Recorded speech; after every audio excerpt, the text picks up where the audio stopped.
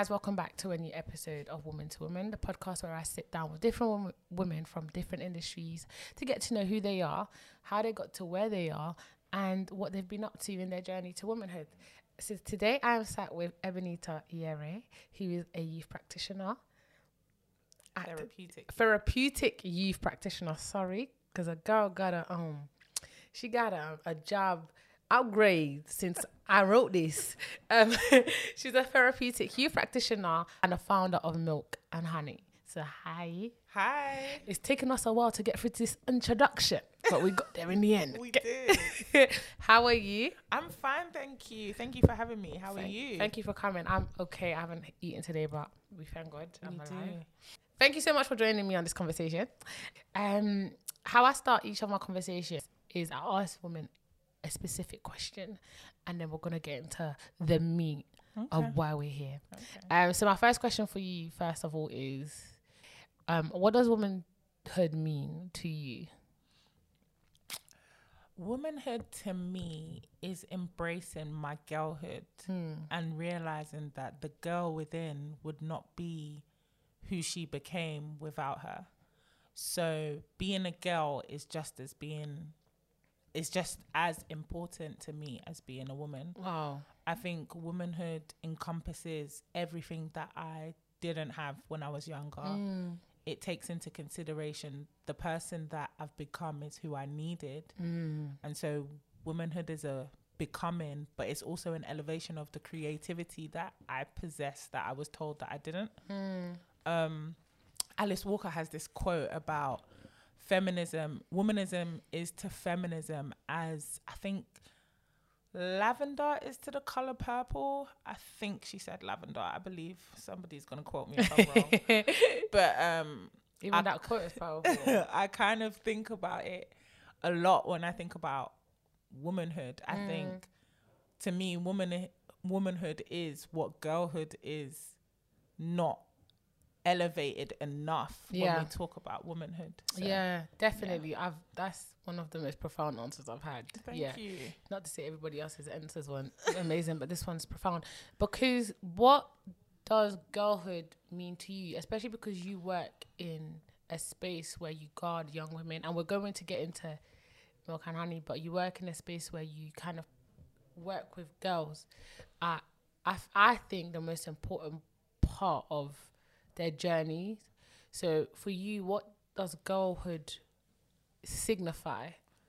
Oh, to me, girlhood signifies, first of all, recognizing that I am black. So it's not just girlhood, it is black girlhood. And black girlhood to me signifies everything that I was told and that society tells black girls that they can't and shouldn't be. Black girlhood is the liberation of the women that they are going to become and that we are also on journeys to become. But I think black girlhood to me is such a powerful thing because there's such an erasure of it. Like, we literally do not have any recognition of our girlhood because it was literally taken away from us. Yeah, I remember we had a conversation on the phone and you said we've all been black girls, so our existence has been shaped by society's preconceived ideas of what being a black girl and a black woman means. Yeah. And I think that's so important because from young, if you an 11-year-old girl, black girl, will be treated differently to an 11-year-old white girl. Yes. So even in your work, like, do you see the importance of that representation and how black girls are treated?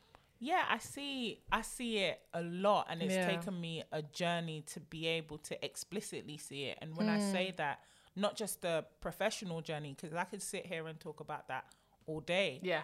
But I think a personal journey and a recognition of, I originally did not even want to work with girls.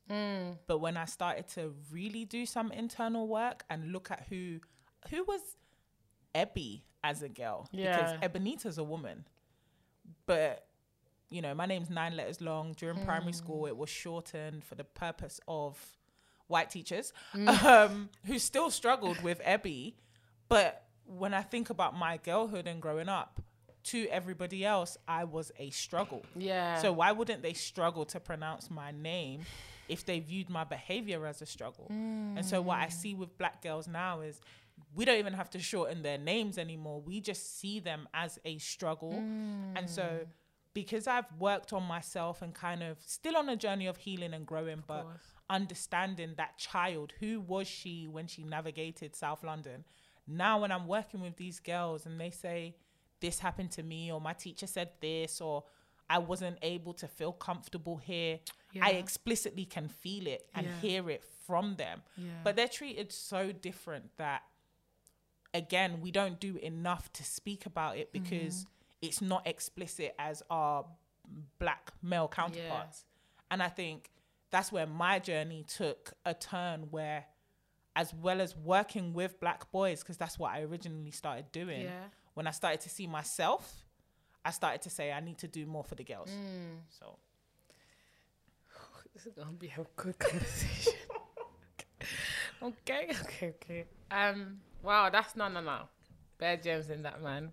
Do you know it's because I've never looked, and one thing that stuck out to me, was when you said that we don't even need to, they don't even need to shorten my name. They don't even need to struggle with my name. They look at me and I already represent struggle.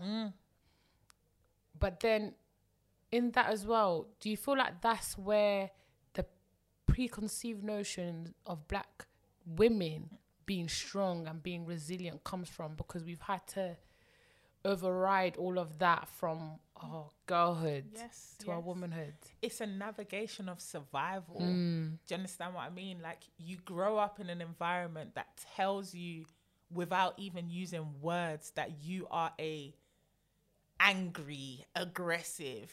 You possess this kind of enforcing demeanor that when you go into your home, you can't even be soft and gentle, because who is representing that? Because our mums are reenacting the survival tactic of strength. And so when we grow into women and somebody calls us strong as a form of survival, as a form of heritage, as a form of rooted in deep transgenerational trauma, but also survival of strength and positivity, because even though that term strong black woman has its negatives, it possesses so many positives. But that's all rooted within girlhood. And when you're trying to survive, what you have to do sometimes is eliminate and forget. And that's where the blurred lines of womanhood, especially in the UK for me, have taken a turn for the worse. Because when we look at black womanhood, we look at striving, amazing, beautiful black women who are deemed as strong, but we see your vulnerabilities because I have them too. But we've all had to forget who we were as girls to get to a position of womanhood, because guaranteed, if I said to anybody today who is leading in their element, if you took your inner child into your sector, would she be able to breathe? Would she be able to thrive? And I know people listening are probably thinking of themselves in the back of the classroom, top button undone, slicked hair, just do it bag. Girls, I know you hear that. You've come to shout. And unprovoked, because you're gonna surrender me to tears? Or the nostalgia, exactly. But you couldn't take that girl into your working environment because as an act of survival, you've had to forget her. And that, for me, is the most difficult part of my life, because we see, a prime example is this, men. When men get to a certain position, they give back to their communities and they go back to where they started. And I'm not saying women don't do that, but as you look at philanthropy, you see that women start to invest from a distance because we have to survive and forget where we're coming from in order to, again, survive and thrive, because we have this ability like, oh, you're strong, you know, you'll get over it. But no, this is some deep rooted stuff that I went through and who's looking at it. And that's, again, where I now look at these girls that we are raising in our society, and we're raising them well. They are, you know, amazing. But when we think of topics, we don't ask them. As women, we spend, especially women, I would say 25 to about 35, this generation of, when we look at the younger girls, we talk for them, we don't talk with them. Nobody asks them. When we look at Twitter conversations, and I would be looking at the conversations like, okay, interesting. But what I'm doing is, after everybody's spoken on their behalf, I will go and ask them, what do you think of this? And sometimes it adds up, and sometimes it's completely different. We're literally talking for black girls and not talking to them. And that is damaging. But these girls are strong, and they're strong because they are the generation of, it's all about what you look like on the outside and not about how you feel. So what are we doing? We're basically reconstructing that survival mode for black girls, that you have to look and put on this armor for them to be able to thrive. And I'm saying, no, we need to look internally before you can even go out there and do what you need to do, because healing is a journey and it's a process. But if we don't start investing and embedding it now in our girls, and that's our children, full stop. But for our black girls, they're going to grow up to be future mums. And if we have black women CEOs now, and I'm shouting out every single one, because like I said, we are killing it. But what's the generation after going to look like? And how much are they going to have to work 10 times as hard to kill it, kind of thing? So, boy, you've come to shout. Thank you so much, because that was so profound. Thank you for I had to having me. internally be like, she talking to me? He's shouting at me, girl.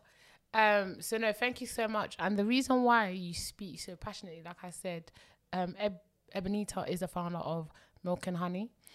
So could you take people kind of into like a breakdown of what is Milk and Honey and why you started it? Because I think it ties in well with the passion you have for the young girls that you work with, and for the beginning portion of this conversation that we've been having. So floor to you. Milk and Honey is my baby. Milk and Honey was created with and for girls, and has explicitly become for black girls. And I have to say that because originally it wasn't tailored for black girls.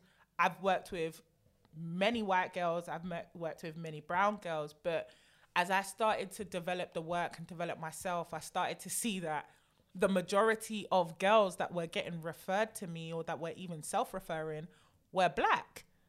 And was it a representation thing? Was it a lack of safe space for them? I don't know what it was at the time, but now I'm here. I'm starting to see that it's an element and mixing of a lot of different things.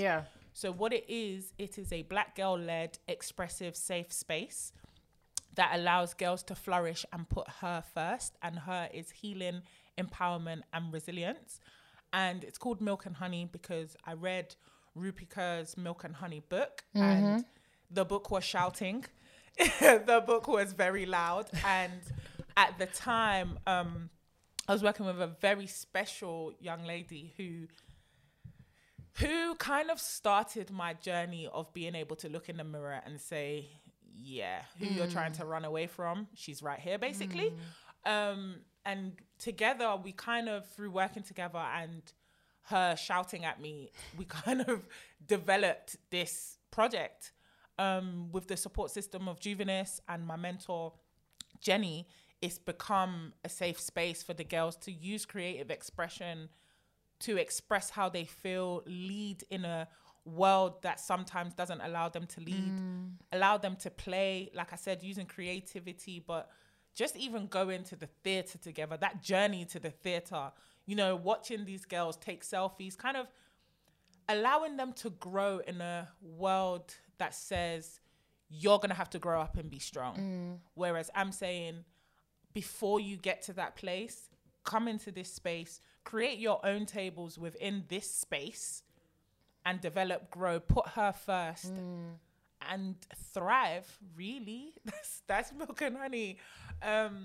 Again, started because my work as a youth practitioner started, again, because I come from a community that, you know, was not the greatest in terms of opportunities. But one thing I have to say, when we talk about these communities in terms of opportunities, we rarely talk about the positives. My community made me who I am. And I appreciate everything that I went through. I left home at 15. So I've been living alone for a long time. Yes. So I've literally lived alone. I'm not even going to do the maths because that would disclose my age. But I've worked my way around the system. And a lot of people are always shocked when they see me and they hear that I'm coming from that, because they're like, how?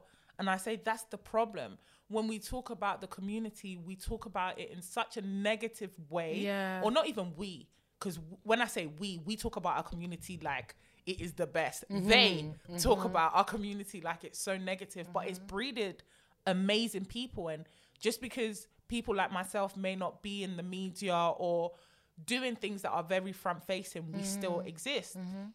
And so when I started to kind of think about how am I going to be the person that I didn't have and more, I, just basically, I didn't literally wake up one morning and say, okay, I'm going to do this. But it took a lot of learning. It took a lot of giving back to myself and giving back to the community.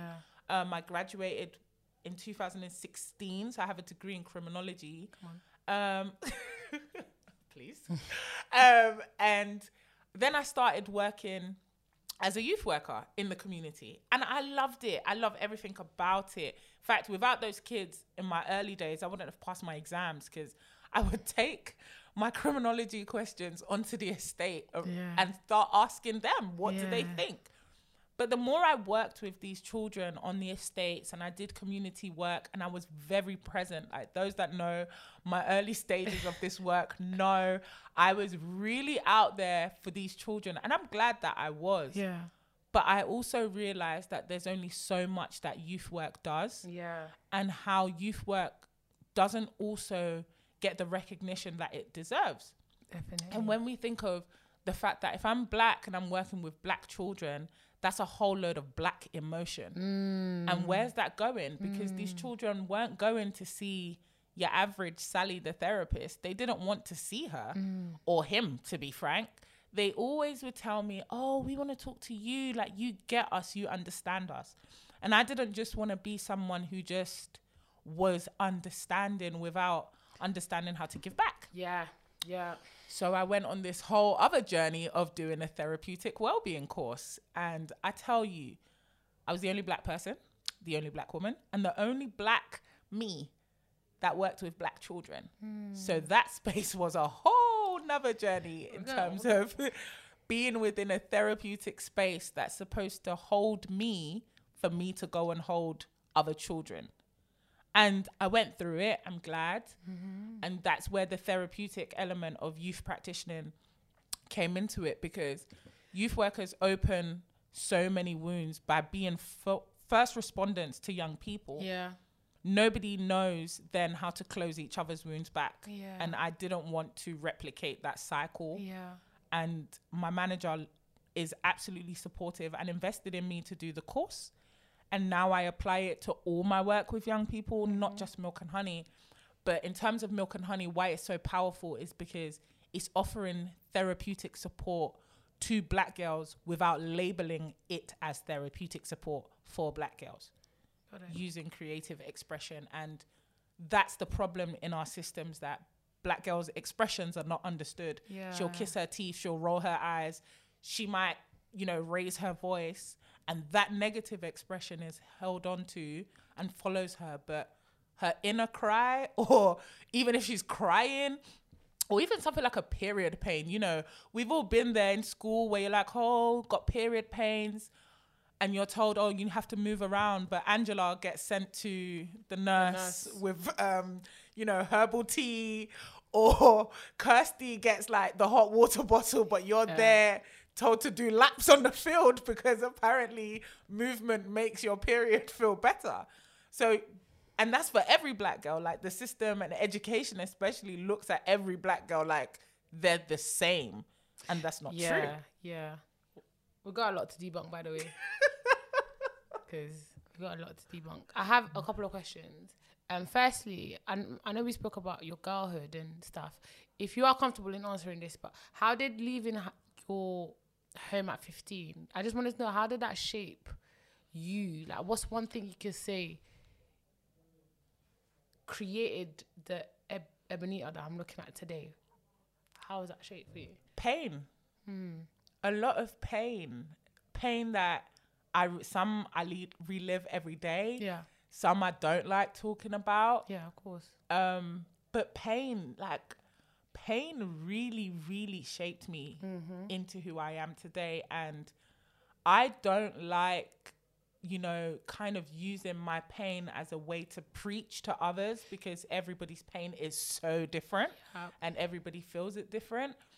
I don't like leading with my pain, so I don't wear it. Do you know, and that's so interesting, because I feel like, and I've had this conversation with my boyfriend a lot, where I feel like a lot of people have branded their pain as their business identity, where it's like, I've been raped, now I'm using that as a brand strategy for everything that I do, and everybody leads with their pain. So it's so interesting that you say you don't lead with your pain. Why is that, and why is that not, if that makes sense? Yeah, no, I get it. And this doesn't take away from anybody that of does. Of course not, but because healing is very different. But I think it goes back to what I said about girlhood. If I led with my pain, I would be that black girl statistic. Yeah. I feel like if I led with my pain, none of you would see my womanhood. You'd all just see me as that black girl from the ends. And that's not who I am.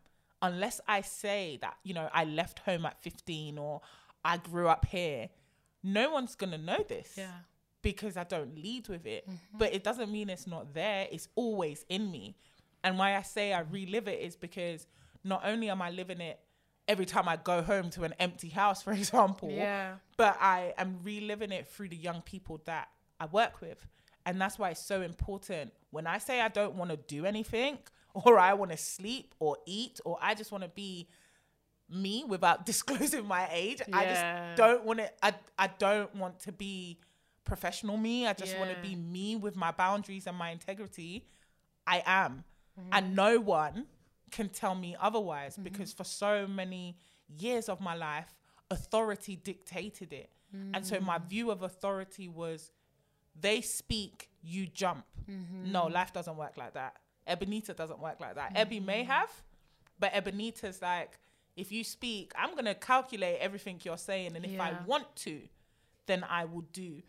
But I also think because my pain should never have been my pain. And that may sound selfish, but I was 15, without even going into too much. But that stuff now, if I was working with me, that social worker would have been dragged through the mud.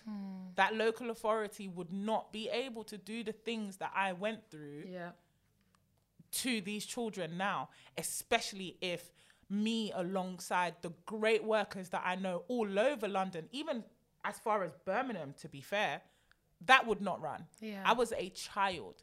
And it goes back to this bias and adultification that the system sees black girls as stronger.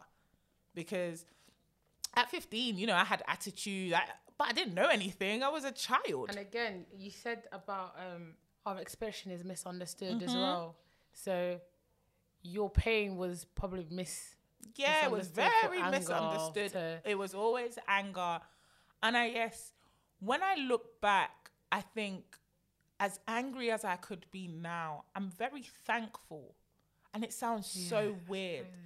But the experiences that I've had, the ones that I've spoken about, the ones that I'll probably never speak about, the ones that my children in the future will learn from, the ones that my parents will never know about, as in, ever, sorry, Dad. I'm taking that to the grave, honey. All of that has made my journey worthwhile. And there are down days. There are days where not only do I question my womanhood, but I even question my girlhood. There are days where I literally have to say, God, please, today, just give me a sign. Just please. I still get those days, but I know where I'm coming from. I know who that girl was. She still really does exist.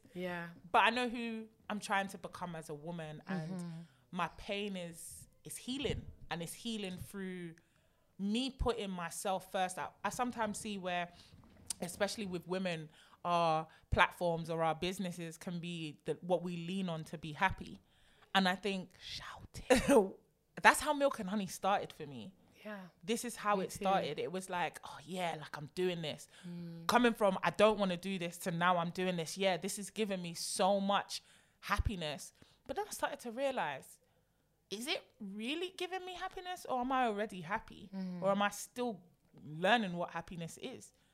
If Milk and Honey was the only thing making me happy, I would not be able to have the influence that I do on these children. Yeah. But also, mainly, they would not be able to influence me.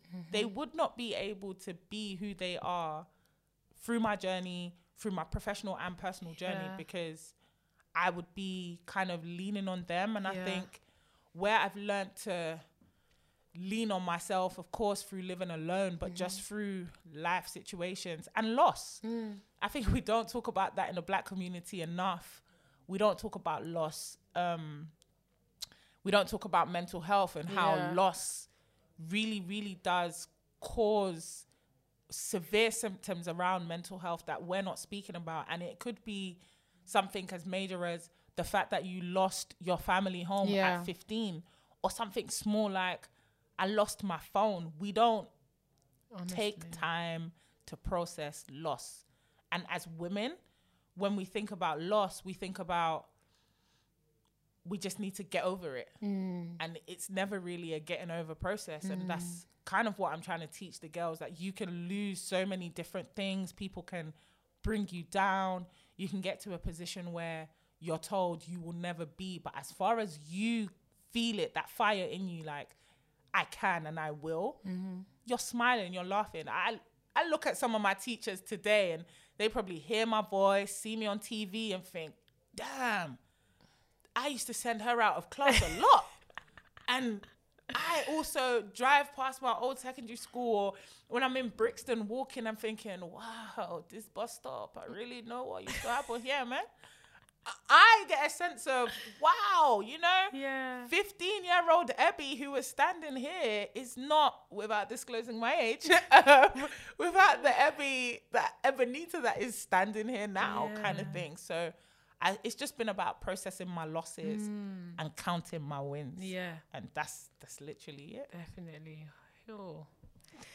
You're doing an amazing work. I'm not even joking. I think, and why I resonate with what you're doing so much is because it reflects so much why I started Woman to Woman. And I think it's so important to give girls and women a safe space. So I started at uni and I would do like weekly get-togethers with girls from first and second years, because like you, a lot of my lessons were self-taught. A lot of the things that I went through, I had to learn the lessons myself, because although mummy was there, mummy didn't understand, because like you said, they were on survival mode. It was kind of, I'm trying to survive. I'm trying to create a space for you to live in that maybe unintentionally, but emotionally she didn't have time. And that's literally what it was like for me, where it was like, you know, recently I had this conversation with my mum. She said something like, oh, these teachers. And I said, hey, how dare you? She said, what did I do? I said, look at you wanting to get at the teacher, but when it was me, you was always on their side. She said, hey, don't even start. You do not know what it felt like to have teachers constantly telling me that you were bad. If I didn't side with them, I didn't know what they would have done with you. And I said, wow. I'm speechless. That's a Nigerian mum literally saying, out of fear, she sided with teachers. And I know a lot of people will resonate with the lack of emotion that they probably were shown as a child or as a young person. But, you know, like you were saying, it's that survival that, and I guess as girls, we're told, you know, stay away from boys, get in the kitchen, don't let guys do this. It's always about guys. It's never about me, you know? Me as Lorianne and what I'm going through. What am I going through? External to men and my role as a woman in society. What am I going through? It's never explored. It's never talked about. It's never, man. That. Ooh. It's never the first point of like importance Yes. when we speak of like young girls, and that's scary because we internalize that, and then in life we put everybody else at like a pedestal before ourselves. Yes. Because we take backstage and everything else takes center stage, career, marriage, children. Yes. So those internalized small things, they actually pile up. Yes, they do. What's this? What's going on here? No, it's so important. And I think that's why what you're doing is necessary, because it's at a critical age. Yeah, I never really looked at how important that is. But it's so important. Nor did I. This is it's still new for me, but I'm growing with them. Yeah. Literally with and for them. Also, I wanted to ask the question, just popped in my head. Because we grew up in a different era, our black girl experience is very much different. We didn't have social media as much. We didn't have the fear of not achieving. But I feel like there's girls at 15 thinking I haven't done enough. I need to do more. Yes. You know? Yes. We didn't have that constant feeling of comparing ourselves to other girls. And do you know what I mean? So what does that look like to you now, working with girls in this 2020 era, this new age of growth for kids? Okay. That differs to us. Let's take it step by step. Yeah. Before we talk about social media, let's talk about fashion. Let's talk about hair and beauty standards. Yes. We was the generation of expression.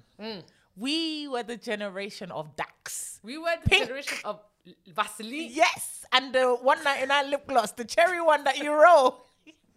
That was our generation. And we even got cussed for all of that. We were the generation of 199 tracks. Don't act like no one bought it. You know, the color, the one piece of color. Yes. Yeah. We was the generation of shubs. Everybody wear your match to match. Match to match. To match. Pink and white. Yes. And that is it. From top to bottom. Literally. We was a very colourful generation. Yes. Beauty standard wise. Yes. But it was cheap and cheerful. Yeah. There was joy in what we're doing. Yes. It was child friendly. Yeah. To an extent. Don't get me wrong. There was still the adultification. You know, there was still the... If we think about what Destiny's Child Survivor was wearing, there was still, you know, everybody wanted to dress like they was in Bootylicious. Yeah. We had tops that said Bootylicious on them growing up. But there was still an element of you looked and acted and dressed like a youthful child. If we compare the girls now, which I don't really like doing because it's not really about comparing them. I know, yeah. But if we look at what the pressures of clothing is, you know, who was I when I was younger to carry my mum's card and do online shopping? Did I know what online shopping was? Exactly. How could I? You know, it was throw it in the basket. Maybe if mummy's not looking, and then when you get to the till, the embarrassment. I need it, please. Exactly. It was going to your mum and saying, everybody has a JD bag. Can I just have one? Thank you. But now, fast fashion society has developed into everything is so fast that our girls feel like they need it now. So when we see what they're wearing and we see what their influences are, we should not blame them. Yeah. Because they've literally been laid. It's been laid upon them. It's like, you must look like this. Yeah. Because if we look at, you know, we look at what the shops are selling, it's not like the shops are selling things that are appropriate for them to wear. Because even I struggle when I'm looking on these websites and I want something to wear. I'm like, where do I put my should my boobies just be flying? Exactly. You want to see all of my back and my booty? At the same time, not even literally in doses. Like, you're literally selling me a piece of string with 20% student discount added. What are you expecting? Like, at the same time, what are you expecting? And then you're saying I'm going to slap 15% on top for being a new customer, first time buyer. So yeah, it's difficult. But those beauty standards have also like created an influx in how insecure our young girls have become, because they feel like they need to look and feel a certain way on the outside from their hair. You know, natural hair has become so beautiful now to be able to be proud of, but also the influx of when we said no more relaxer, there was also an influx of weave.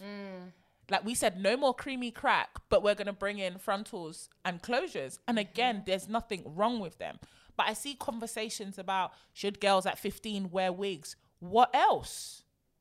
If nobody else is showing them that braids and cane rolls are in, what else? And okay, yes, now everybody's doing braids and cane rolls, but is it enough? Well, let's not even get into how much the charging of these things have become, but we'll get there.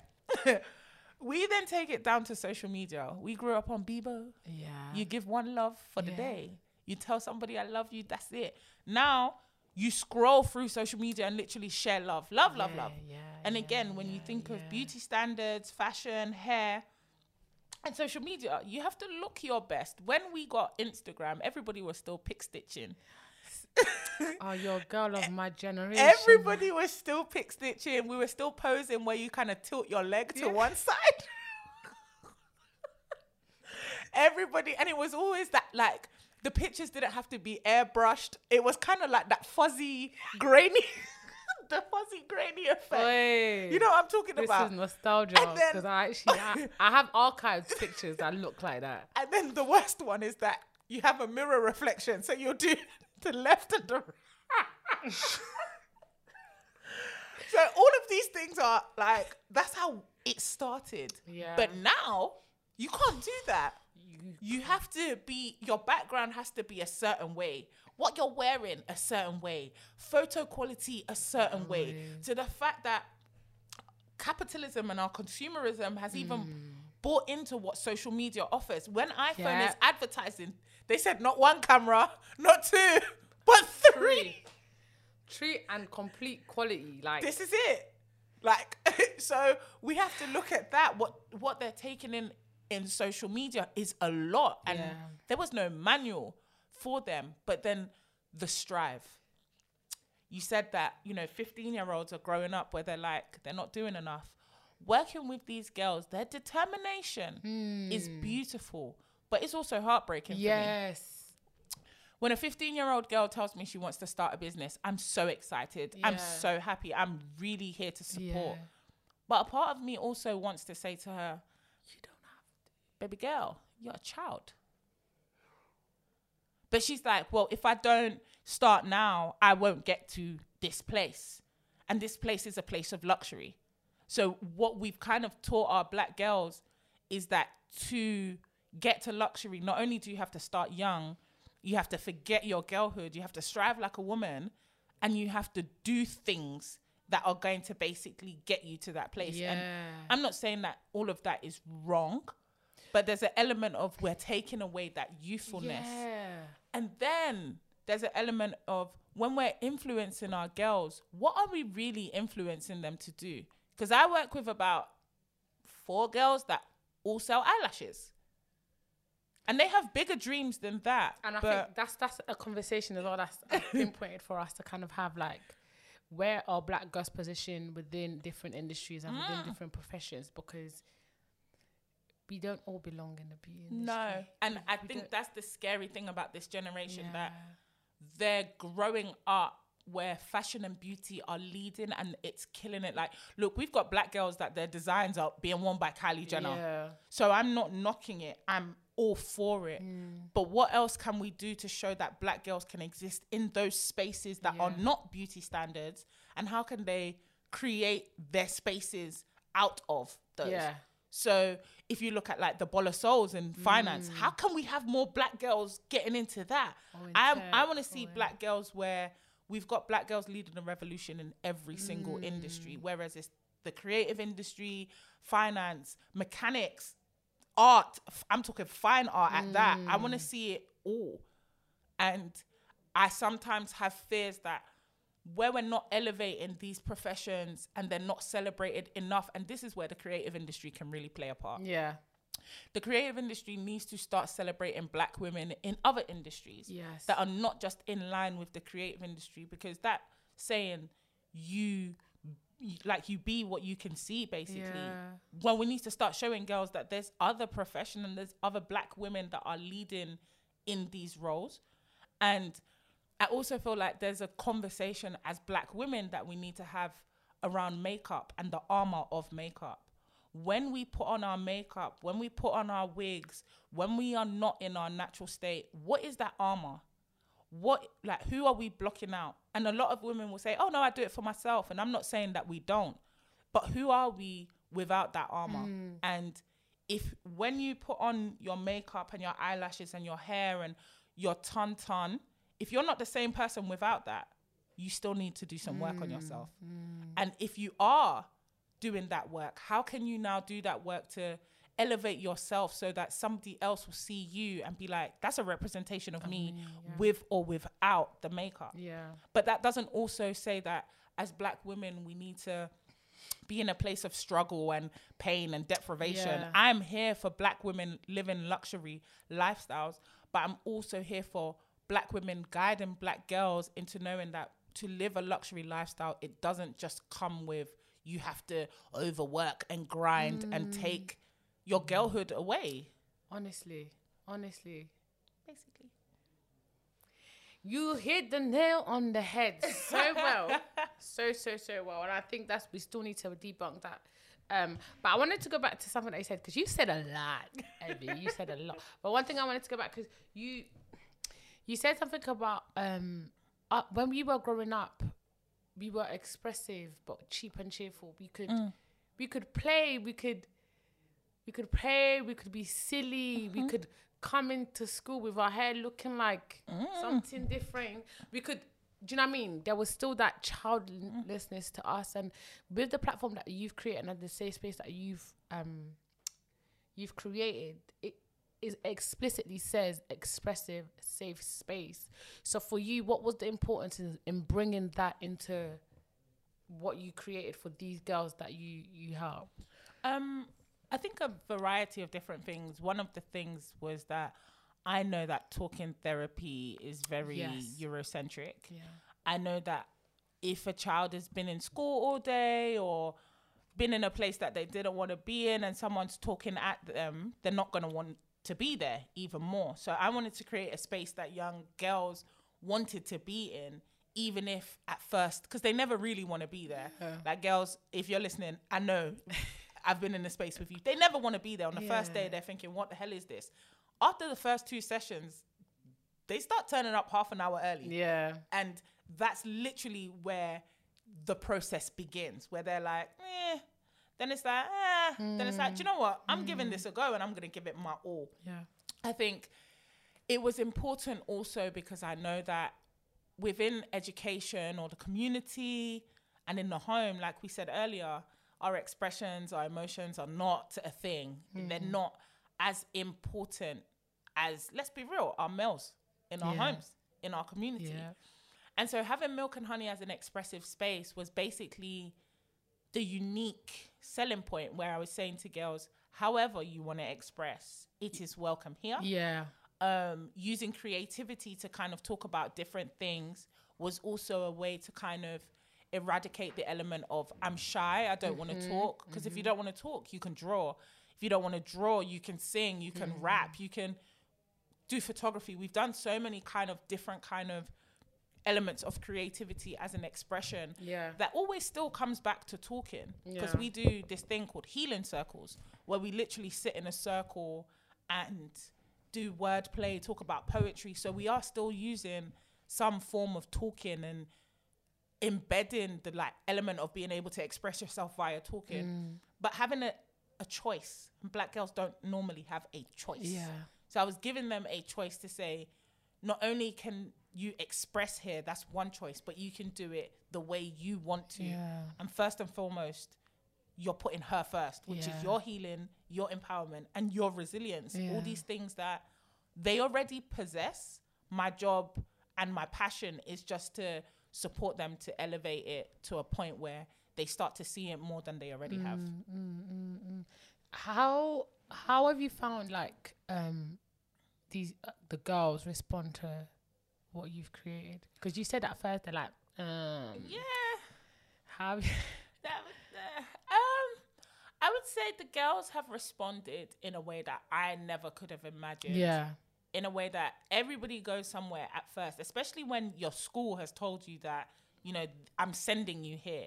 It's literally like being told you have to go here because you're a problem here and this place is going to fix you. So when you're saying that to a child, of course they're not going to want to be there. But when I talk to education providers or adults, let's just say adults, about the young girls that they're sending to Milk and Honey, it's always different from the girl that I get. Yeah. And that's the best part, Yeah. because I start to see her for who she is and not who somebody else has said she is.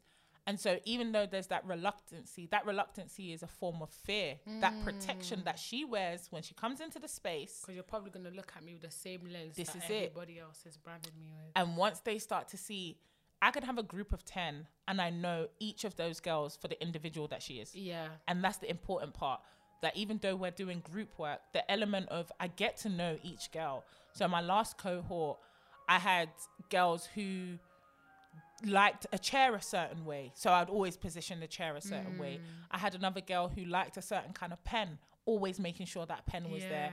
I've worked with a girl that always wanted to sit on my right hand side, so always making sure that she could be on the right hand side of me.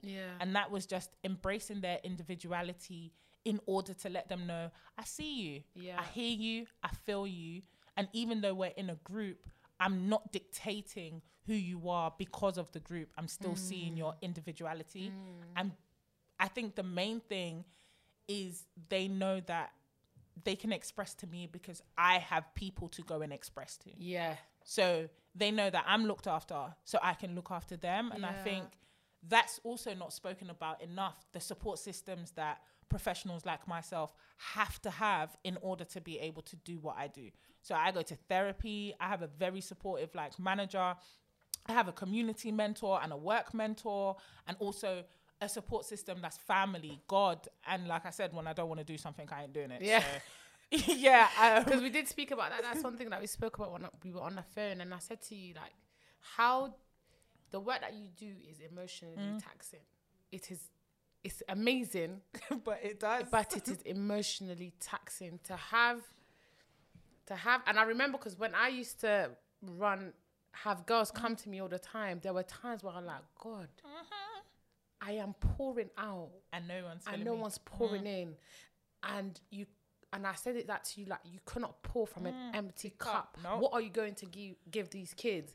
So for you, like, how are you doing it? How does that look? Especially for someone that wants to get into the work that you are into, the reality that it looks like. I think people think, because I remember I wanted to work with kids until I done Woman to Woman. And I saw what it looked like to work with hurting girls and pouring into them and what that would do for me. So I think it's important to have the conversation of what the reality of your work and how do you deal with days where it's like, God, I have nothing to pour from. What do you do? What do you advise? Yeah. I think it's difficult, but I always hold on to 3 things. Being emotionally available does not mean that you always have to be present. It first starts on the availability that you have to give yourself in order to be able to give anybody else. And if I don't feel like I am a full enough cup to be able to pour into somebody else, I cannot literally, and I feel mine physically, my body literally starts to ache and say to me, if you keep going, you're going to collapse.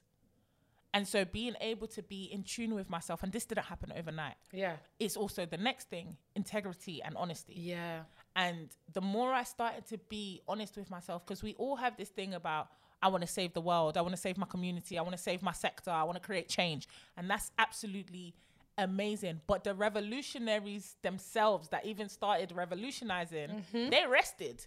God himself rested. He said, I need a nap.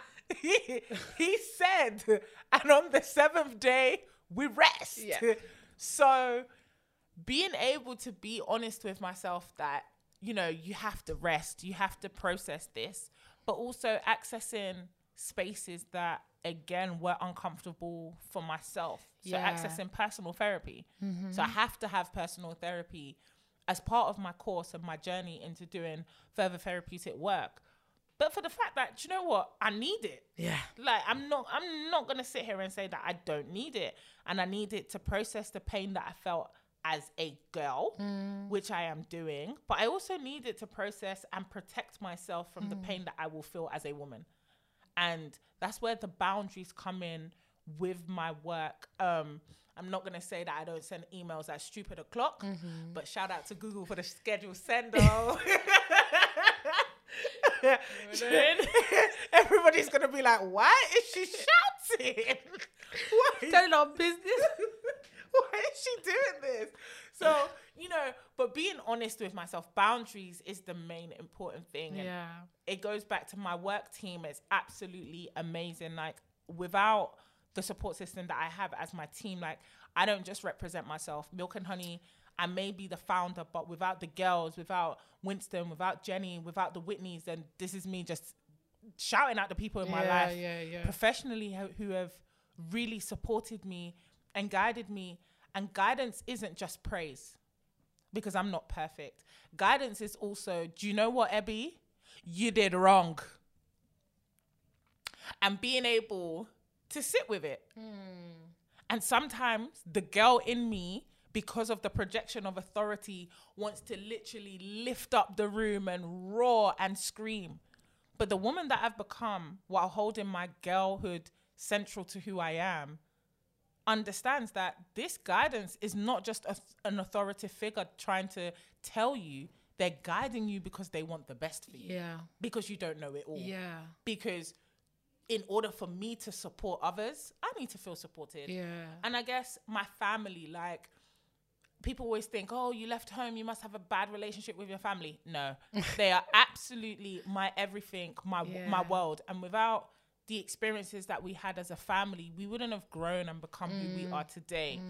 But my family are like my go-to. When I'm with my family or I speak to my family, I'm kind of safe. Yeah.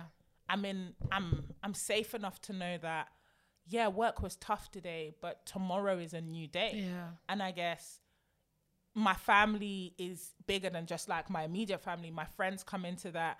And it goes back to those girls. I guess the girls that I've worked with for the last year and a bit now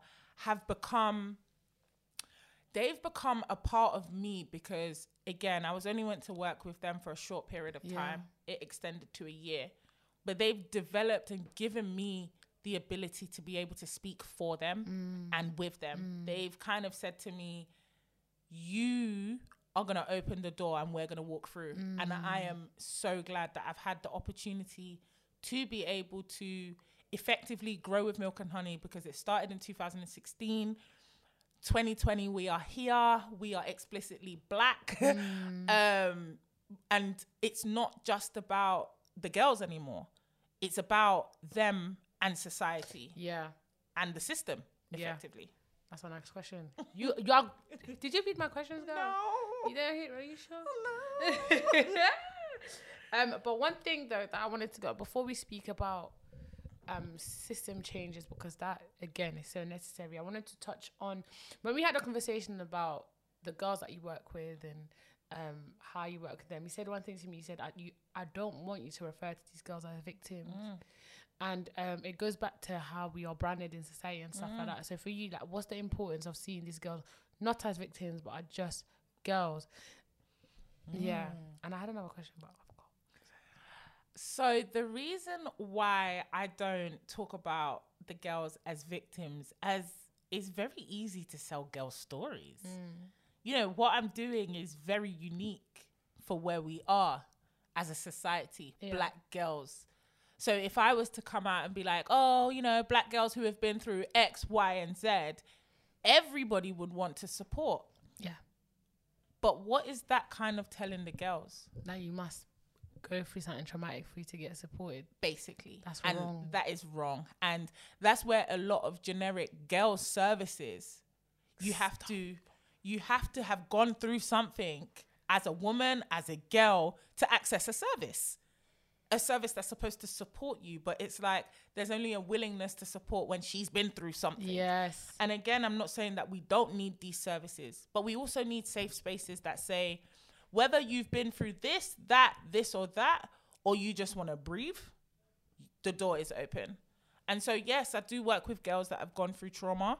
I work with girls who are very high achievers. Doesn't mean they haven't gone through trauma, but they just want a space to be free because they know when they get home, it's straight books. So not kind of like saying we work with these kind of girls or that kind of girls, doesn't brand them as victim. And it doesn't kind of say that you have to go from victim to strength. But it's saying that whatever you've gone through, whatever your experience, we can process it with you in this space. But you can also learn from others. And I think that's one of the powerful parts of Milk and Honey that I don't think we speak about enough. And I definitely need to do a greater job at speaking about. But it's the peer support that these girls offer each other. Yes. Because if you are 15 and you're sitting in a space with a 17-year-old who's talking about certain things, let's say mental health, but you as a 15-year-old don't have that language, and you see your peer being able to speak about it, and they may not be speaking about it in a way that's, you know, easy, but then there's somebody like me who also looks like you. It's like small, medium, large. But then large also learns from medium and also learns from small. I'm literally creating a system where there's no hierarchy, where everybody learns from each other, and these girls are able to think about within the space, like, you know, so-and-so's going through this family problem, mum's maybe annoying her. Oh, I've been through that. This is what helped me. No, this might not help you, but if you ever need someone to talk to, you can message me. Yeah. That's where it starts. Yeah. The development of sisterhood. Yeah. The re-embedding of the sisterhood that I feel like our generation had, but we also lost. Yeah. And the lack of admittance that we lost it is what is driving our generation to a different place right now. But I can admit it. I lost my sisterhood at one point in my life. Yeah. And it was, let's say, around that 2010 kind of era. Yeah. Yes, everybody knows what I'm talking about. It was around 2010. Then we had the riots, 2011, 12. Those 3 years, I would say, sisterhood started to eradicate. And it became a centralization of me and you. And we became more individuals. And I'm not disputing that. But the lack of unity that I feel like we had as a generation, we're only rebuilding it now. And it's so beautiful to see. Yeah. So beautiful. But what I'm saying with Milk and Honey is I don't want any more girls to go through that because it's not easy. Yeah. It's not hard. It's not that it's not hard. It is probably the hardest thing to do. Like, there's girls that I grew up with that are doing absolutely amazing. But when I think about how we treated each other, it's difficult. I celebrate you. I will sometimes I even comment under their things and I'm not expecting it back. But that sense of, I can still support you even though we went through this. And I know that these girls are going to have to go through that. But now when I see these girls arguing, they go there. So their social media arguments, they go there. Like, it's not come and meet me in the middle of Peckham, let's fight anymore. It's literally, let's create a whole Instagram page and tear her down. Yeah. And I say this because I grew up in the era of fighting. Yeah. It's easier to get over some emotional damage around the fighting aspect or girls like wanting to physically hurt you than it is on social media. And as crazy as that sounds, this is the generation that we're in now. I agree. And that development of, let's provide a sisterhood. Let's get away from going through the negative to get to positive. But the main thing, vulnerability. You see, if Black women are told that they have to be strong and we don't have spaces that encourage vulnerability, we're just going to have strength. But Milk and Honey is saying to these girls, come and be strong. Cry if you want to cry. Scream, kick. Bring your strength that you already possess. But know that to be vulnerable is not to be weak. And I remember one of my lovely girls, I said that to her once and she said, "Nah, you're chatting shit." And I said, "Pardon?" And she said, "Yeah, Abby, you're chatting shit. Literally. And I said, okay, tell me. She's like, because when you're vulnerable, you cry, you're weak, you're this, you're that. And she was listening and she was going in. And I said, do you know what? I can't argue with you because it's true. I said, but think about it like this.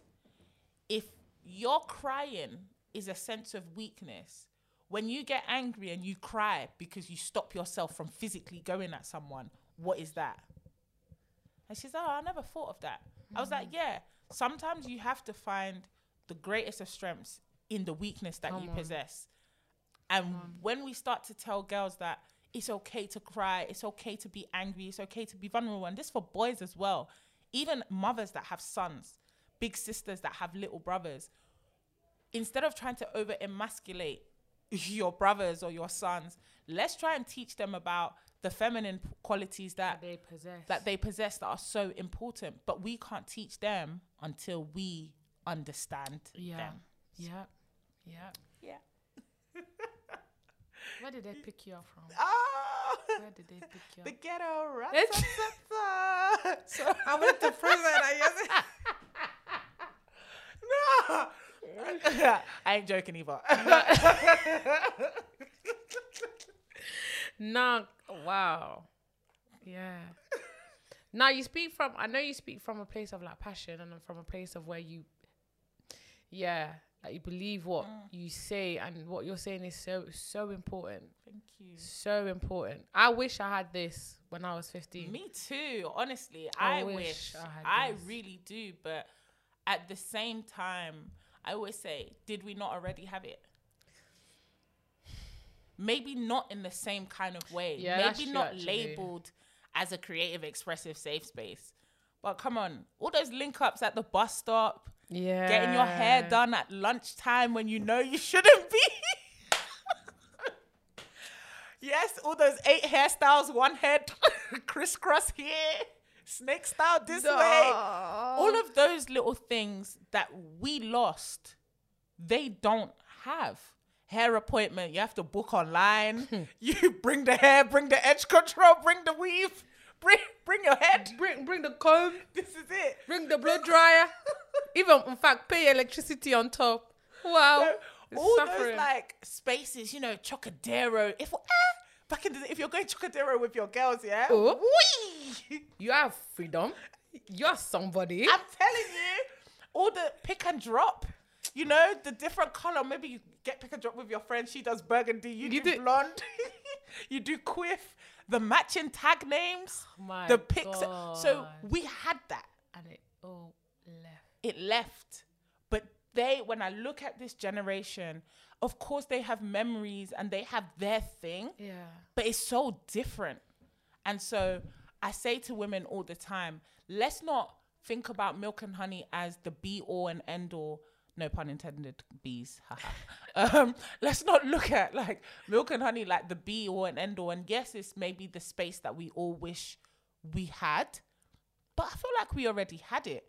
And Milk and Honey, in a sense, is an ode to every single woman that I know, that I don't know, that grew up in a generation where we were told that not only is our black girlhood not important, but our only role is to look after and serve our community. And that's literally how our generation grew. And when we talk about, we talk about violence that this generation have possessed, but no one talks about the violence that we watched in 2007 when children were getting shot in their houses. And we are the generation and the product of a generation that went through this, never got to heal from it, and now is navigating all the spaces that as women, as men, as just black people, we are navigating. And even though there's a creation of so many different spaces that give back to the community, including this wonderful studio that we're in, there's still an element of, we had the spaces already. Yeah. Maybe we just need to relive them. And I guess nostalgia is one thing, I don't know if you've noticed, it keeps me alive. It keeps me very youthful. I can't be working with young people and not think of my youth. I will get old very quick. I'm not trying to. Like I say, I'm not trying to disclose the age, but it's almost 30, but far away from there. But it keeps me youthful because it also supports not only my learning and growth with the young people that I support, but it makes me realize that we grew up in a time that was different to what we have now, but we're still very similar. Yeah. Because there were still people that believed in us. Maybe they weren't like us, that we Yeah. over believe in the next generation. Who knows?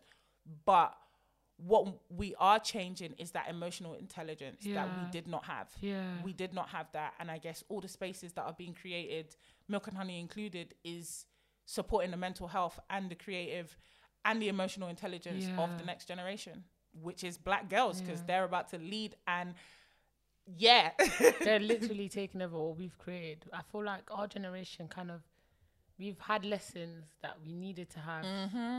And I don't think a lot of people realize we've had lessons that we needed to have so that the generation after us might go through it, but the pain and the scarring might not be as strong. And that's all we're working for. That literally is. Because if it's easier for them, think about our children. Yeah. If we give them and cultivate spaces that are easier for them to navigate. Now, when I say easier, I use that lightly, Yeah, because of it course. doesn't mean that it's going to be easy. Of course.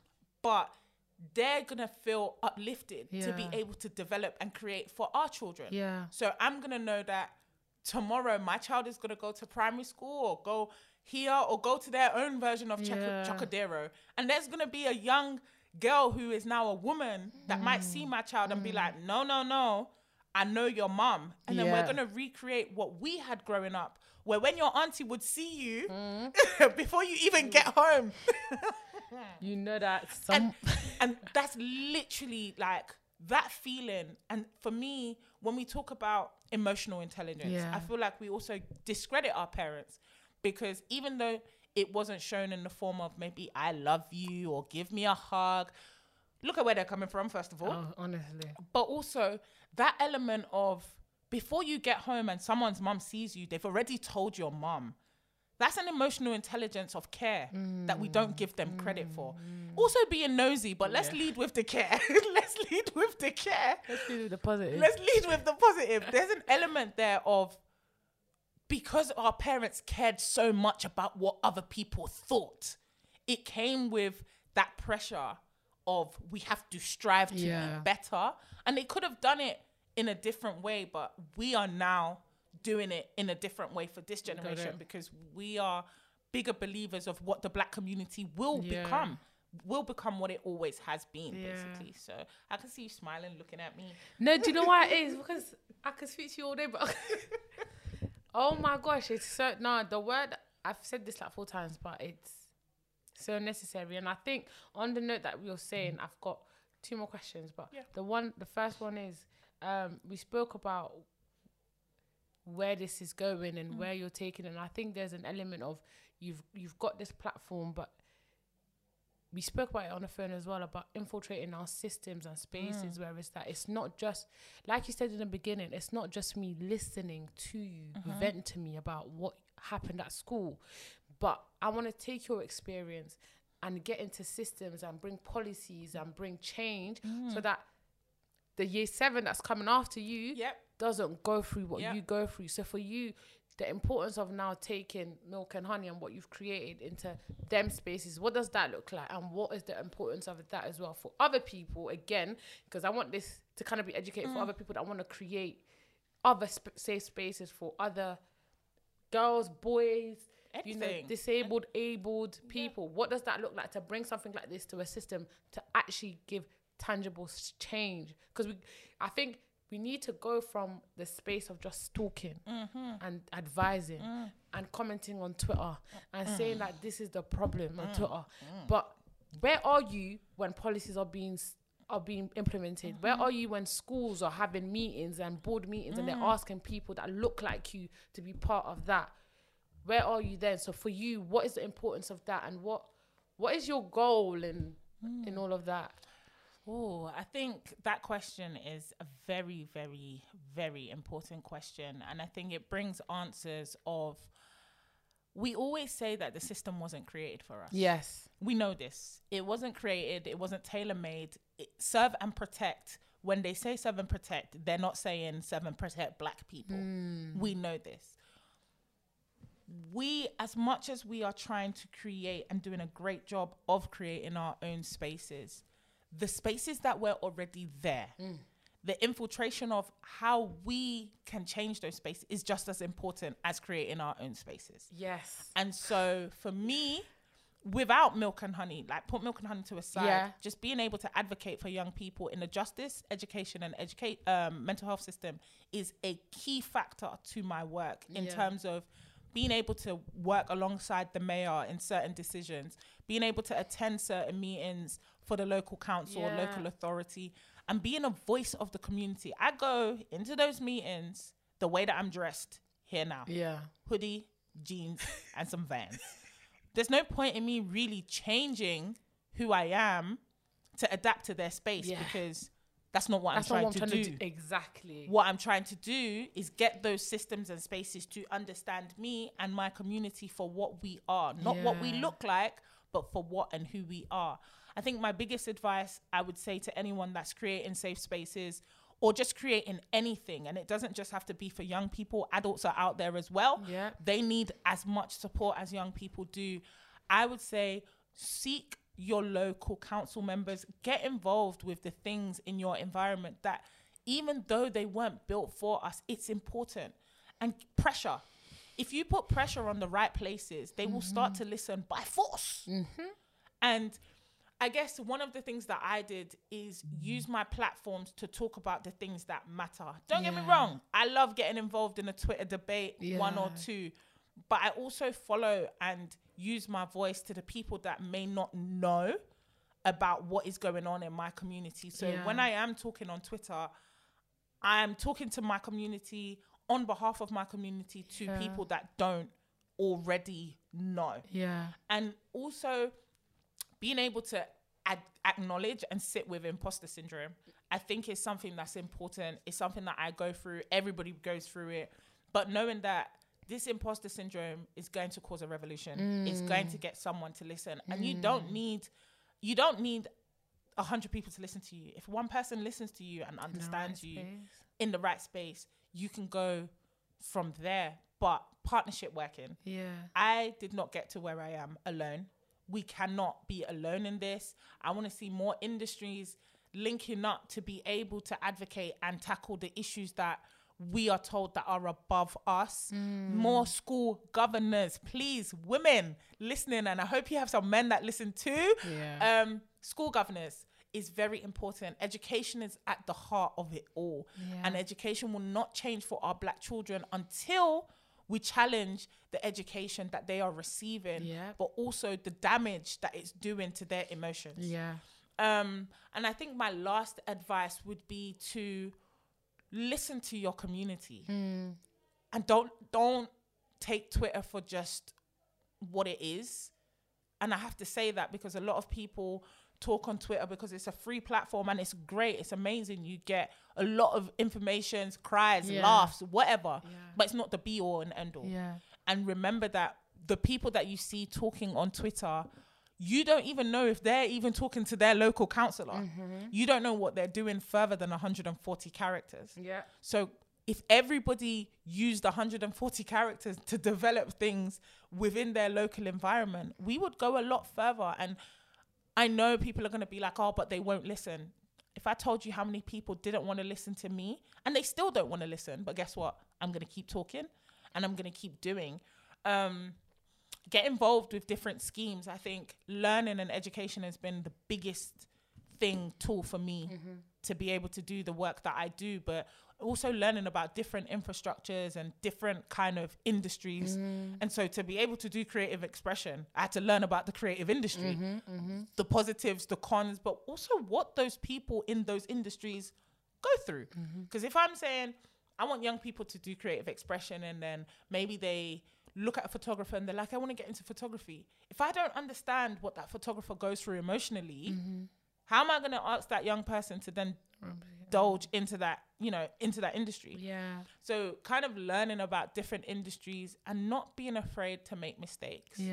This journey, I've made some mistakes. I'm not proud of them, but I've learned from them. I have learned how to be a lot less, how will I put this now? A lot less scared and not let fear kind of override what I'm trying to do. Like, we're all scared of something and everything. But if you lead with that fear, we're never going to create change. We're never going to be able to support ourselves. And so kind of just saying, do you know what? Oh, I'm just going to get up and I'm just going to do it. Yeah. And I think I said lastly before, but this is definitely the last one, is aside from like your formal, just like education, working on yourself. Yeah. You can't tackle a system if you don't know who you are. I go into these systems and meetings and I'm the only person that looks like me, or everybody's like, oh, there she go again. Ebonita's talking. I don't give a heck. I'm going to talk. I'm telling you, because I have learned from my experiences and with the community that I represent what I'm talking about. Yeah. So even though you don't understand, I understand. And the people that are lifting me up and supporting me right now are those that understand and tap into schemes. Like, I should be in America right now doing my Winston Churchill Fellowship, which is a, no matter how much we feel about Churchill, but they give out like travel schemes for adults, young people and adults, to go abroad to learn about whatever they want to learn about. Yeah, that's it. So look at different schemes that you can gain knowledge from all over the world. Like, a lot of my research that I've done has come from the States and the black women from the States that work with black girls. Yeah. But I wouldn't have known this if I didn't go the extra mile to look. Yeah. And if we don't look, we can't create. Yeah. And there's so many gaps with young people, with adults that need filling. Like, you know, we need, I don't know, black-owned pottery class. I want to go.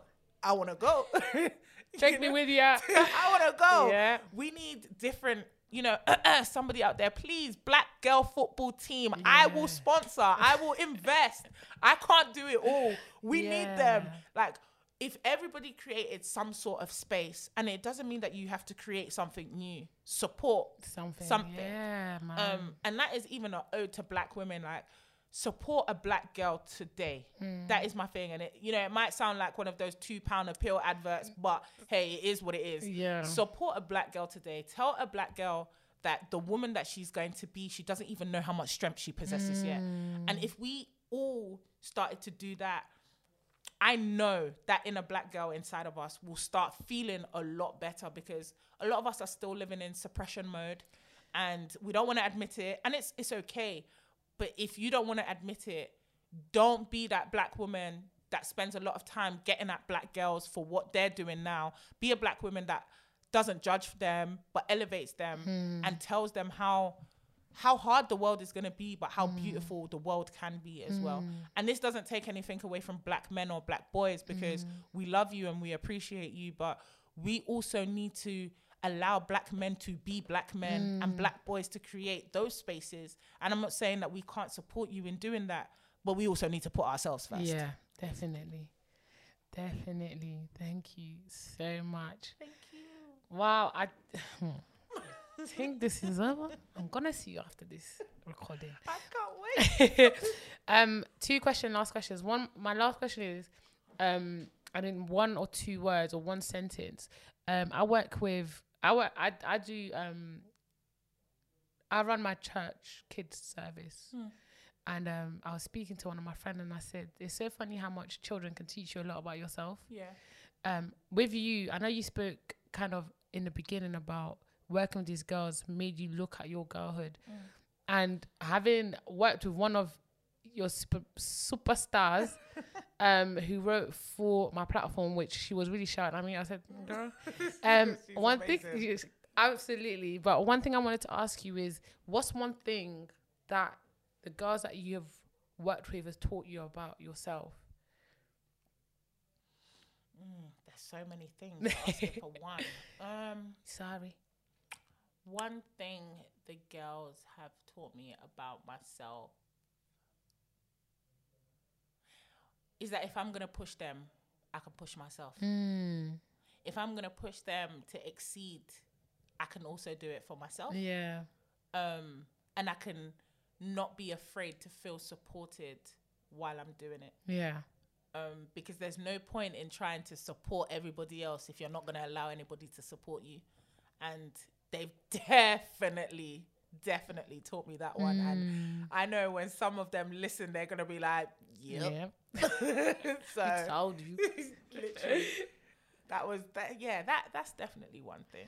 Thank you. And lastly, at the end of it, I love women empowerment. I love women supporting women. I love what you're doing.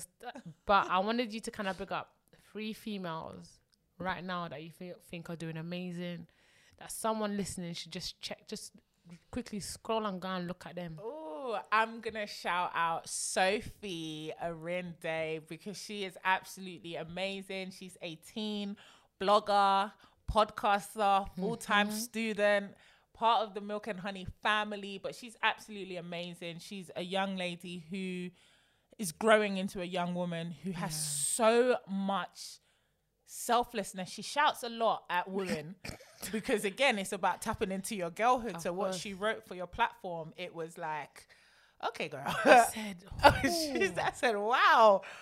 So she is one. Oh, there's so many. I think another one I'm going to say is Bola Soul. I absolutely love Bola because not only does she talk about finance, it's more than that. It's about women creating and elevating their own financial journeys. Yeah. And I'm all about women owning their own selves, their own money, their own environments. And she just enables women to think about and learn about money differently. Yeah. And she's also, again, like every other woman, had her own journey, and she's very open with her losses and her gains.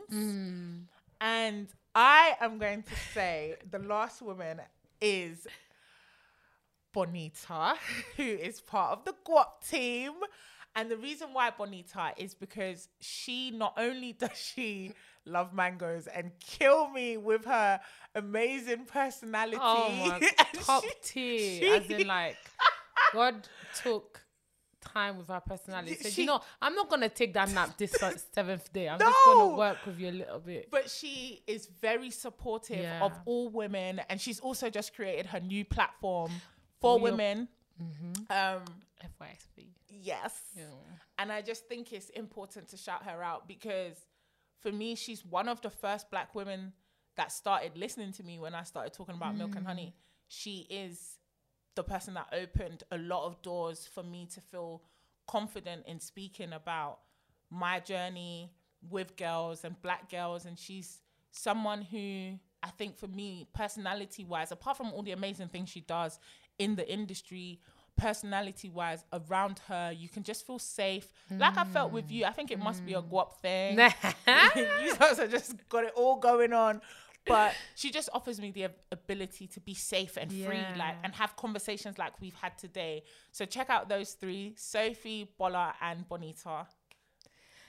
Okay, so basically, before you leave, I just want to say something to you because it's been on my heart. I absolutely adore you. I feel like, honestly speaking, there's some people that, and I came into this year and I said to God, I really want to uphold people that are facilitating other people's growth, because in the time that we're living in, it's so easy for you to create something selfishly and just for you and just for your accolades. But to see you pouring into these girls, to see you talking about them and your passion and your wisdom and everything that you actually are doing, sis, it's not easy, but you're so required. You're so necessary. Thank you so thank much. you for upholding our little sisters, and they're gonna go around and then speak to other girls and uplift them and stuff like that. So you're creating a chain that is so necessary. I really like you. You're now my friend. I'm gonna text you and stuff. But no, honestly, thank you so much for sharing. No, thank you for having me. It was very comfortable, very much free, very, I feel rejuvenated. Like, we sometimes don't even appreciate how these conversations with other Black women kind of help us. Like, we talked about so much, and this felt like a therapy. Like, I'm not joking. Like, everyone says this when this they felt like I'm gonna go home and journal, and I'm probably gonna cry and worship, because I feel like I've never heard anyone talk about girlhood. I've never, ever, and I think it's because I'm uncomfortable doing it. Looked back at Lorianne at 15. Yeah. Because she is currently in a corner. Yeah.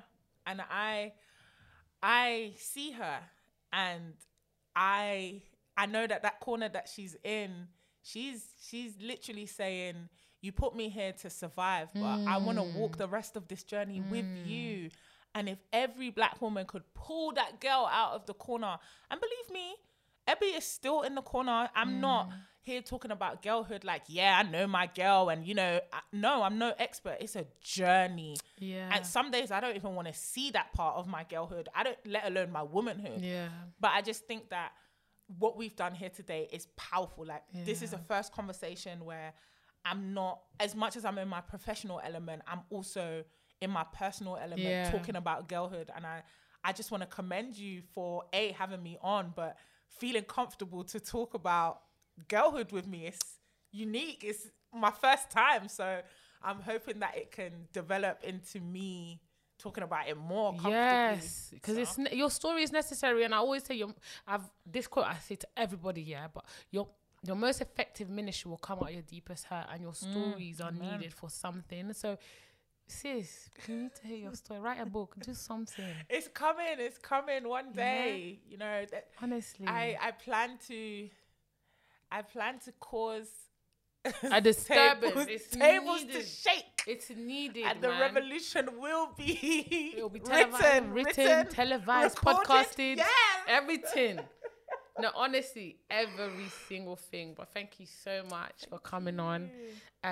Everything, the details for Ebenita will be somewhere in the description, somewhere you guys can check her out. Please support black women, support black girls. I hope you guys have taken something from this, because I might need therapy after this. Wow.